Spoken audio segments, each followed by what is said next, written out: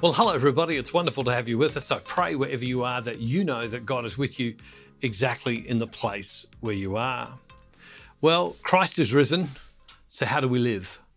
This becomes a key moment in our lives. And if we read the scriptures through the book of Acts, that's why there was so many, it's writing about, well, how does a Christian live? How do you go forward? How does it change the everyday part of your life?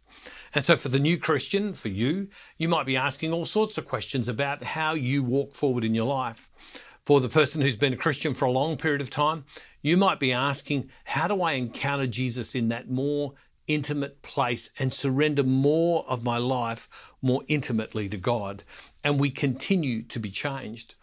I used to think, and very falsely, that spiritual growth was something that you attained and then there was a certain level and you got there. It was like you passed the test, you passed the exam. But it's not like that. If you read the lives of the saints, you read the lives of holy men and women, they're constantly growing, constantly being changed. And that's what I'm coming to understand so much more. I've often reflected on the life of Mary. Mary, who was the mother of the Lord, Mary, who said yes to the angel Gabriel. And we see this change, we see this development in the life of Mary. And the more I've reflected on this, even though I've talked about it and reflected on it many times, but the more I reflect on it, it's almost like I get a different level of growth. How Mary changed, and we see Mary changing in the Gospels. Remember what the birth of Jesus is foretold? The angel Gabriel turns up to her. She's a young girl or a young woman, and turns up to her and says, "Hey, you're going to be the mother of the Lord." And at first she says, "Well, how can this be? Since I'm a virgin, how can I be the mother of anyone since I'm a virgin?" And the angel Gabriel says to her, "Well, the Holy Spirit will come upon you, and that's how it will take place." And what's Mary's response? "Let it be done unto me according to your will." Mary's surrender is complete and total. Many parish missions that I've done in places all over the place, I always give that sometimes as one of the first talks to some of the parish missions that I have done, about how Mary's surrender was so complete and total at that point in time. But just because she surrendered her life and it was complete and total didn't mean she didn't need to grow even more. 9 months go by and she gives birth to Jesus. And there's the visit of the shepherds. They come. And what does it say in the scriptures? In Luke it says, because shepherds had come and magi had come and all of this had taken place. And it says Mary pondered these things in her heart. Mary wondered, what does this all mean? What will become of this? In other words, Mary was clearly on a journey. 12 years go by, and one day Joseph and Mary go on a country trip, and Jesus gets lost. And when they eventually find him, they find him in the temple, and he's talking with the elders, and they say to him, "Son, why have you done this to us?" And there's frustration in their voices. And what does Jesus? And Jesus says, "Mum, Dad, I have to be about my Father's business." And what does the scripture says? It says, "But they did not understand." So here is Mary progressing from, how's this going to be? I'm a virgin. To what does all of this mean when she ponders it in her heart, to even points at times where she just did not understand. But because she was with Jesus, all of Jesus's life, she began to be changed.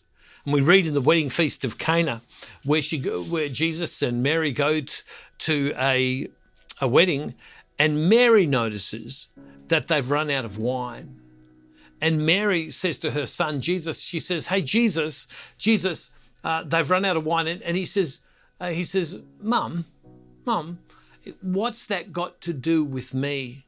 And what does Mary do? Mary's been changed for having been with Jesus, because she turns around and she says to the stewards, "Do whatever he tells you. Do whatever he tells you."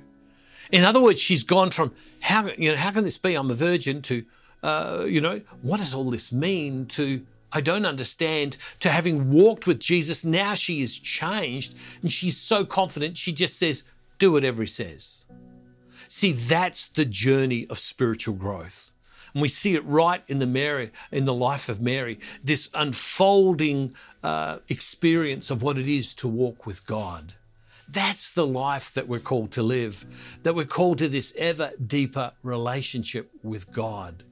And we have to go after that. And so right now, take just a snapshot of where you are in your spiritual life.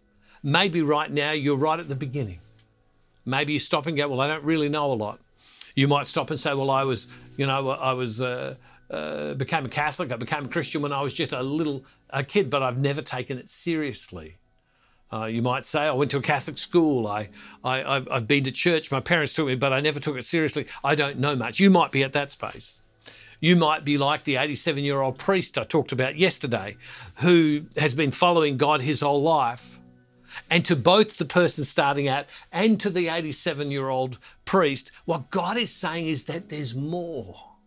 That God, who is infinite, invites us to a relationship to discover him more. It is an ever deeper relationship that affects the very way we live, the very practical way we live day to day. So right now, today, in your prayer, take a snapshot of your life. Just take a picture of your life and go, where am I with God? And then begin to pray. And begin to pray in this series, Lord, I seek you more in my life. I seek to understand you more in my life. Lord, here is my life. I surrender my life more deeply to you. And it's amazing that as we surrender our life more deeply to God, how much more God comes to us. It's amazing. It is ever deepening. It is ever deepening. Don't stop. It is ever deepening relationship with God. Loving God, I thank you today that you're with us. I pray, Lord God, that we would encounter you more deeply where we are. That just like Mary went through a growth and a deeper understanding, even though she had said her full yes to you, take us to that ever deepening place with you in our life. And Father, we make this prayer in the name of Jesus through the power of your Holy Spirit. Amen. Hey, God bless you all, everybody. See you next time. And don't forget, wherever you are, God is never far from you. Thank you for walking this daily devotional journey through Lent with Bruce Downs and the team. We're praying for you in this holy season. If this podcast has blessed you, we encourage you to share it with others. You can connect with us on social media, and if you would like access to more content, head to our website at brucedowns.org.